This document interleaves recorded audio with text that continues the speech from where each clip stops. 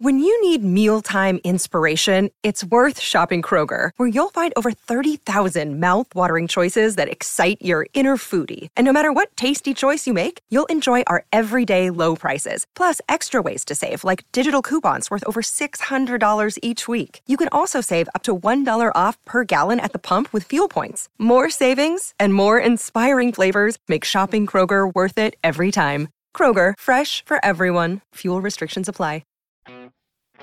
Welcome to The State of Health, the podcast where patients put healthcare decision makers and thought leaders in the hot seat. I'm Gunnar Esiason.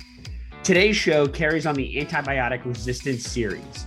So far, you've heard from patient advocates about living with an antibiotic-resistant infection, politicians who are trying to fix the antibiotic market disincentives at the heart of the crisis, an investor putting money into companies with the hope that policymakers can make antibiotic development sustainable, and scientists at the bench who are working to develop tomorrow's antibacterial technologies.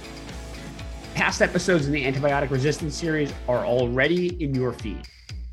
Today, we learn about the public-private partnership that is hoping to launch a new generation of antibiotics. Kevin Otterson, the executive director of Boston-based CARB-X, joins the show to tell us a little bit about the early stage antibiotic landscape, the massive amounts of capital that governments and nonprofit organizations are trying to move into biotech companies to keep the antibiotic pipeline alive, and his hopes for the next generation of antibiotics. Let's talk about the state of antibiotic developers. Kevin, thanks for coming on the show. I'm glad to be here. Thanks for inviting me. So what is CARB-X and what role does it play in the antibiotic ecosystem? We actually have a very central role. We take these amazing things that are coming out of university labs from around the world that have been funded by governments, basic science, and we translate them to a product that has completed the first stage of testing in humans, phase 1 testing. And we do that for anything that touches, antibiotics, both antibiotics and prevention, therapy, as well as diagnostics. And we're entirely nonprofit. We're based at Boston University. I'm a professor there. We operate globally. We're funded by governments and foundations. And our entire purpose in life is to stop this drought of no outstanding antibacterial innovation in the last several decades, and to really get things that are transformative to patients into the pipeline. So I have to ask, you mentioned you're a law professor at Boston University. How does a law professor end up leading a global R&D program? A lot of what you do in my position is to bring together partnerships. We have 5 different funders, 3 governments, US, UK, and Germany, 2 foundations, the Wellcome Trust and the Gates Foundation. And we've worked with 92 different product developer companies all around the world at this point in our first 5 years. That's a lot of negotiations and a lot of deals to pull things together, a lot of partnership. And what I did as a practicing attorney was actually healthcare transactions, pulling things together. How I got interested in this is that when I first became a professor, I wrote this, law professors love to write, I wrote this long article, 90 pages on all the things that work and don't work in drug innovation. But something bothered me because a key assumption in that entire article, 90 pages published in one of Yale's journals, was that when the drug actually became generic, it would still be just as useful as the day it started. That's a foundational assumption. But I put a footnote that said, but for antibiotics and things like that degrade with use over time, that wouldn't be true. And went on to finish the article. The article is not about antibiotics, just that one footnote. But it began to bother me, and that basically everything that works in drug innovation might be upside down and not work for antibiotics. I just became increasingly obsessed. 20 years later, here I am. You have to be careful where your curiosity takes you sometimes. You might be surprised where you end up. So I need to address the elephant in the room. I did my undergrad at Boston College, and the fact that we can get someone from BC and BU on the same podcast together, I think proves that we could achieve anything in the world. And like Yankees and Red Sox, I mean, that's the level of hatred that we're talking about here. And exactly for listeners who may not be familiar with the Boston University Boston College rivalry, it definitely is a deep rooted rivalry, but nonetheless, it's exciting to have you on the program. So question about CARB-X again. Does CARB-X purchase equity like a traditional biotech venture capital firm? No, we don't. We use the language of investment, and we're run by all the people that work at us. We have a lot of industry experience. We make decisions like a venture fund or a business development arm of a large pharma would, but we're entirely nonprofit and don't take any equity stake in the companies.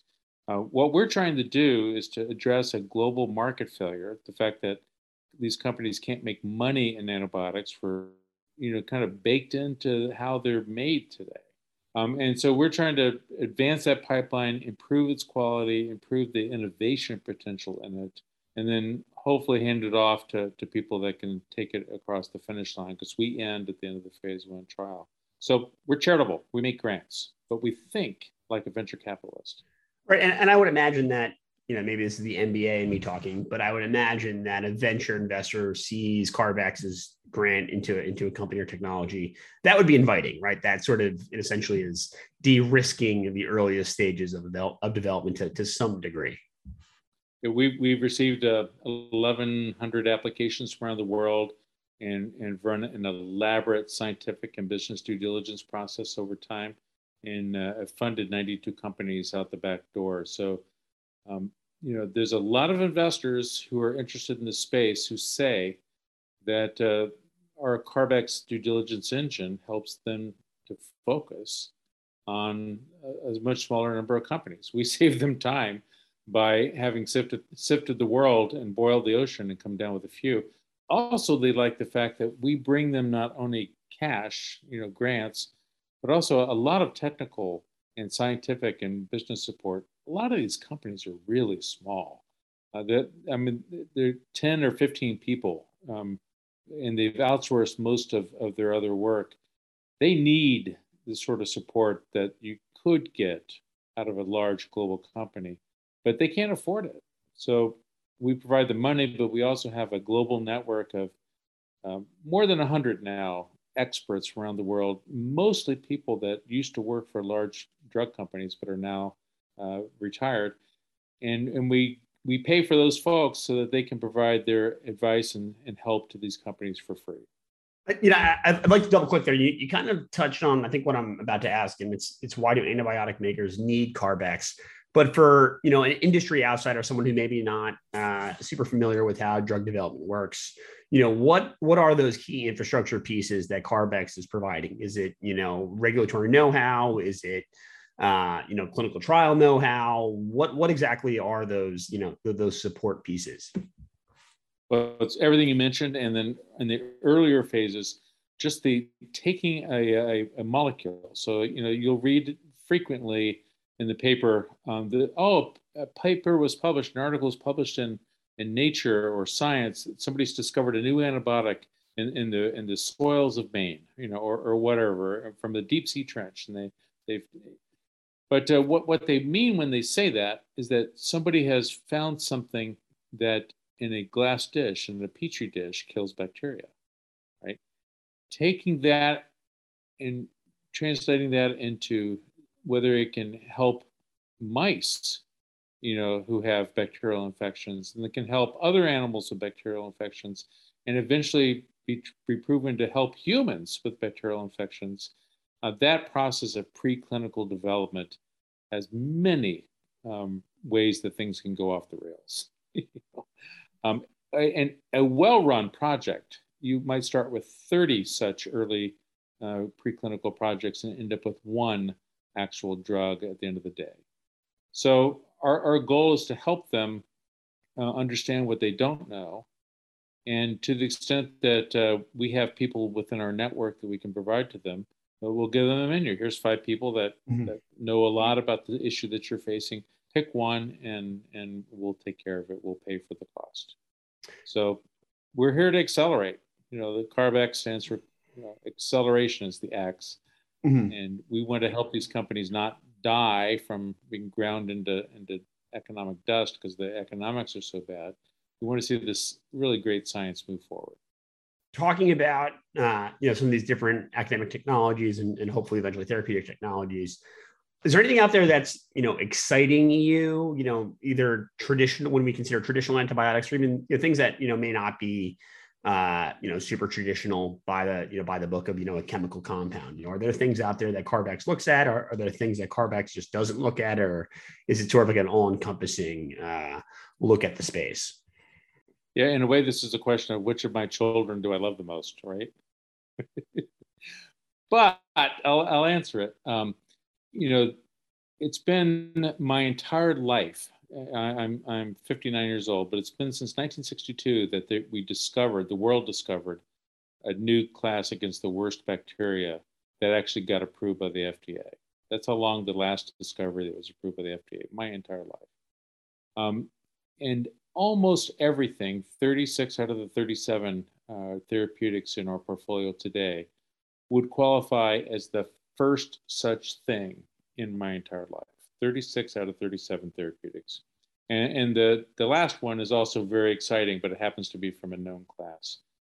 So what we're doing is extraordinary innovation. Any one of those that makes it through will be the biggest news in 6 decades in antibacterial innovation. But there's a wide variety. I mean, there's things as unusual as phages, viruses that eat and attack bacteria, ones that are engineered to attack specific bacteria and to kill them, to entirely new chemical classes, things that have never been used before, and therefore go after different targets in the bacteria, and therefore there's probably not pre-existing resistance to that. And then all sorts of other things that people just call non-traditionals because they're completely different approaches. Something that would attack a biofilm, in a wound or an infection or in the lung. Biofilms are like defensive structures that bacteria build in order to make it harder, easier for them to live and also harder for antibiotics to penetrate. Or antivirulence compounds that are designed not so much to kill the bacteria, but to make it, less dangerous to the humans. So anything we touch is likely to be the most innovative thing that we've seen in the approved drug categories for the last 5 or 6 decades. We're going to take a quick break. We'll be right back with Kevin Otterson. Many of us have those stubborn pounds that seem impossible to lose, no matter how good we eat or how hard we work out. My solution is PlushCare. PlushCare is a leading telehealth provider with doctors who are there for you day and night to partner with you in your weight loss journey. They can prescribe FDA-approved weight loss medications like Wegovy and Zepbound for those who qualify. Plus, they accept most insurance plans. To get started, visit plushcare.com/weightloss. That's plushcare.com/weightloss. So now let's talk about the actual antibiotic market, sort of maybe the reason CARB-X is in existence, or the reason that it needs to help some of these companies. And it's something that we've spent a lot of time talking about on the podcast for the last couple of weeks. But what is standing in the way of antibiotic drug developers and a sustainable market? You think about any product that you have in your life, like your cell phone, new technology we can adopt. And usually the new technology is expensive, but there's no good reason for the government to limit our access to the iPhone 11 or 12, right? There might be a good budget reason for me not to buy it, but it's our choice. And the new technology sells not only high prices, but high volumes. For antibiotics, we have an excellent reason not to use it today. The newest antibiotic, we would love to actually use it as little as possible for as long as possible, keeping it on the shelf and still use the ones we have today for as long as they last and drag it out. Now, that's a wonderful answer for public health. It's the correct answer. Let's save the new antibiotics for the future. But think about it for the company. They've got 10 to 14 years of patent life by the time they get approved by the FDA. They need to make sales in that first decade or else they're dead. But what actually needs to happen from a societal standpoint is to sell almost none of the antibiotic for the first decade. Great for society, instant bankruptcy for the company. So, if the cell phone had to be, we had to absolutely hold on to our old phones until they absolutely died and they could prove to a doctor that we needed another one, I think we'd have a broken cell phone innovation market. I'd still be using the things that look like bricks from the 80s. So that's the basic problem. This is a product that we want to save and not spend today. So there are other things like that in the world. That if you're in a commercial building, or at a university, the university is filled with fire extinguisher equipment embedded in the ceilings, right, and in the walls. You pay for that in advance, hoping to never need it. You don't pay for that once a fire is broken out. You pay for it decades ahead of it to prevent a fire.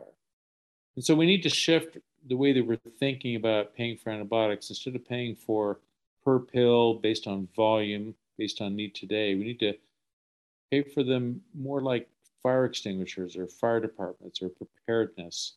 And that's the shift that the Pasteur Act makes in my mind. Yeah, and you're talking about preparedness here, and I think the world has certainly learned a hard lesson over the last 18 months for, what failing to invest in preparedness could look like. And it's, coming from somebody who's lived with infectious disease his entire life, I can't say it's super shocking, but it's definitely something that I think is an important message to be sending right now. But you mentioned the Pasteur Act, another thing that we've talked about on the podcast the last couple of weeks, sort of a legislative item going through Congress right now that we've had, both Senator Young and Senator Bennett, the co-sponsors of the bill, on the podcast. Can you talk about Pasteur? And then there's also another bill out there, the Disarm Act. Are they complements? What's the difference between them? It seems like there is some hunger or some appetite to sort of fix this problem from a policy level too. I'm a big fan of the Pasteur Act, and it really answers the questions I've been asking in my academic work for the past 20 years, right? How can we pay for antibiotics based on their value, even if we don't want to use them very much for the first 5 or 10 years? And the genius of Pasteur is that the answer is, let's do a subscription. This is like Netflix. Whether you watch no shows or binge 24/7 and are lose track of the rest of your life, it's a paid subscription. And so Pasteur would set high standards. A few drugs would qualify, and the federal government pays in advance for them, even if we don't need very many of them. The company goes away satisfied. The research and development gets reimbursed. We have these drugs ready. We don't have to use them at any time, but they're ready for the future, and we are prepared, right? So I think it's a brilliant idea. I applaud Senators Young and Bennett and the House sponsors as well, Doyle and Ferguson. It's a great piece of work, and it has real potential as we look at the pandemic bill that will eventually go through Congress this year, to understand that, yes, we want to fight the battle against COVID, but we don't want to just focus everything on the last war. You need to remember that the biggest branch of the tree of life, the most numerous thing that has species on the earth are bacteria. And they are the longest foe of humanity. Think the plague, think cholera, and today antimicrobial resistance. We need to also be prepared for bacteria, and Pasteur will do that. You also asked about Disarm. Disarm is, there was a clever idea in 1983 during the Reagan administration to save money in Medicare. Everyone thought it was a great idea. It's been adopted around the world. It's when the hospital gets paid in Medicare, they get a single payment for everything that happens at the hospital. So, the hospital bed, and the nurse and the drugs you need while you're in the hospital, and the food, unfortunately, are included in that bundle payment. And it saved money for Medicare without a doubt, but it had an unintended consequence, which it punished any hospital that uses a branded on-patent antibiotic because they will lose money on that patient. Right? So what Disarm is designed to do is to fix that problem, to eliminate that unintended consequence of Ronald Reagan's 1983 reform to Medicare, and to put them more on a level financial playing field. These ideas are complementary. Disarm is more of a let's fix what's broken about how Medicare pays for drugs. And Pasteur is more about let's dramatically change our societal valuation of antibiotics and pay for value, not volume, and do so in a way that helps the company survive. So I'm a fan of Pasteur. I'm a fan of Disarm. I think they absolutely work together. But the one that has a chance of moving forward now, I'm told, I'm not a political expert, is Pasteur. And so that's where my focus lies. The State of Health. We'll be right back. Another day is here, and you're ready for it. What to wear? Check. Breakfast, lunch, and dinner? Check. Planning for what's next and how to save for it? That's where Bank of America can help. For your financial to-dos, Bank of America has experts ready to help get you closer to your goals. Get started at one of our local financial centers or 24/7 in our mobile banking app. Find a location near you at bankofamerica.com/talktous. What would you like the power to do? Mobile banking requires downloading the app and is only available for select devices. Message and data rates may apply. Bank of America NA, member FDIC. Now, I want to go back to CARB-X for a second. What does CARB-X represent? It's not so often you hear about a fund set up with public capital or money from foundations to invest in private biotechnology companies. Of course, my life is very close to one such nonprofit organization that invests in biotechnology companies. But what does CARB-X really represent for the life sciences and for global innovation? Well, most of the companies that we support are extremely small. And most of them have reported to us that if we had not been able to support this project, either the project would have died or the company itself would have died. You see many antibiotic companies, because of this market issue that I've described, which has become acute in the past 5 years, switching to other things. They're taking people that are smart microbiologists and they'll move over to viruses, coronavirus, to hepatitis C, hepatitis B, or leave infection entirely and go over to a field that has lots of money, like immune oncology. Okay, so think about infrastructure. We are losing the human capacity to develop antibacterial drugs because the teams of scientists who do that, who know how to do that, their organizations have been ground down by terrible economics for the past decade. And so CARB-X is there to find the most amazing projects, to advance them so that they finish their first human trials and are ready to go into the later round of human trial development. And also, indirectly, we're keeping alive the planet's ability to do this. The last estimate I saw put up by the German government a couple of years ago, there may only be 600 or 800 PhD scientists left in the world who know what they're doing and are able to develop an antibiotic. And a lot of them, I have to say, are nearing retirement age, have a lot of gray hair. And we need younger, newer scientists, the next generation to join this effort. And it's hard if all the money for research and for grants and for the companies is in everything but. It's the things you're saying there, I think, echo a lot of what Henry Skinner said on the podcast a couple of weeks ago. And he shared a similar fear in that the next generation of antibiotic developers is, hinging on really a desire or a hopeful desire for people to get involved in the basic groundwork of science to do this. So I think it's a nice sort of link to a past show. And I'll finish today's episode with the same question that I asked Henry from the AMR Action Fund. What does CARB-X need to achieve to mean that it was a success?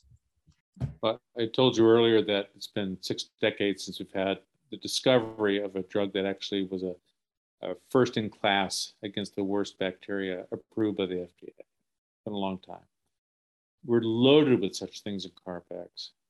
I want to see 1 or 2 or 3 or 4 entirely new classes, groundbreaking things, have come through the CARB-X portfolio, be approved by the FDA and EMA in Europe, and actually being used sparingly in the patients that need them. To make that happen and to make it sustainable, I think requires the PASTEUR Act, because even if we paid for all the cost to get the product all the way to the FDA approval, you still need a company. You need somebody to keep that drug ready and alive and to keep doing research on it so that it improves. And PASTEUR, I think, is that essential link in what's out there. And so, it's interesting. Our work is we start like 15 years before a drug would be approved. That's how long it takes to go through this process, as you're well aware, having spent a lot of time looking at research. But so we might still be, we've been around for 5 years, we might still be 5 or 10 years away from that first moment, but we can certainly see a change. Years ago, the pipeline was characterized by the WHO and Pew Charitable Trust as fragile and weak. And now everyone recognizes that what's coming through the CARB-X pipeline is amazing. And, we're grateful for all the little companies doing that work, a couple of big companies, but mainly little ones. And I'm especially grateful for people like the NIH, NIAID, who's funded this basic research for decades, and we're able to build upon that and bring it to patients. I think it's you made an insightful comment there that the amount of time that it takes from getting from the test tube to the patient is, what we always like to say, is just so extraordinary. And I've lived it on one hand, and then I think the first time I ever actually built a cash flow model to project what that looks like, you see it in an Excel spreadsheet, and it's just like a whole different mindset required to look at it. And I think you are right that people with CF are almost like in this very unique position. On one side, we have like the high flying, sexy biotech industry that's developing and cranking out precision medications that have just been, absolutely life-changing for people with CF. And then on the other side, we are relying on those antibiotics that have, been around since the 60s and haven't really been, iterated upon to a point where they're materially different.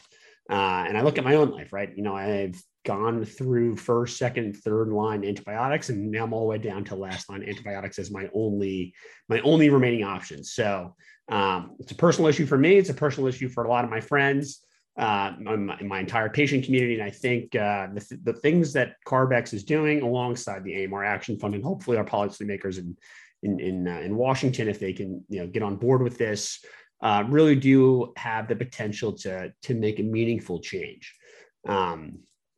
So with that, I just want to say, go ahead. I was going to say the CF Foundation, works with several companies that CARB-X supports. We have been actively looking for several years now. Any new drug, any new chemistry coming through CARB-X, we evaluate it for whether it can have a specifically helpful impact in the CF world, and the foundation's been really helpful in that process for many years. And I also know that the foundation has been helpful as a voice of patients who need new antibiotics in Congress and in Washington, and I applaud that effort. It's absolutely vital that continue, and I'm grateful for what the foundation has done and what you're doing today, obviously.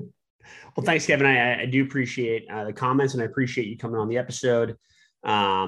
Good luck with the work, and I look forward to seeing what CARB-X is able to do. Once we're able to sort out this policy mess and the reimbursement issue from Washington. CARB-X.org. Go look at the companies that we're supporting and the amazing science that's going forward. That's all for this week. Be sure to join us next week New episodes come out every Wednesday morning wherever you get your podcasts. You can follow me on Twitter at G17Esiason, and you can check out my website at GunnarEsiason.com. The antibiotic resistance series continues next week. If you liked what you heard today, be sure to subscribe to The State of Health and then leave a rating and a review. A big thank you to Kevin Otterson and CARB-X for today's interview. The State of Health is produced by Bob Dwyer. Thanks to Odyssey for making this podcast possible. We'll see you next week.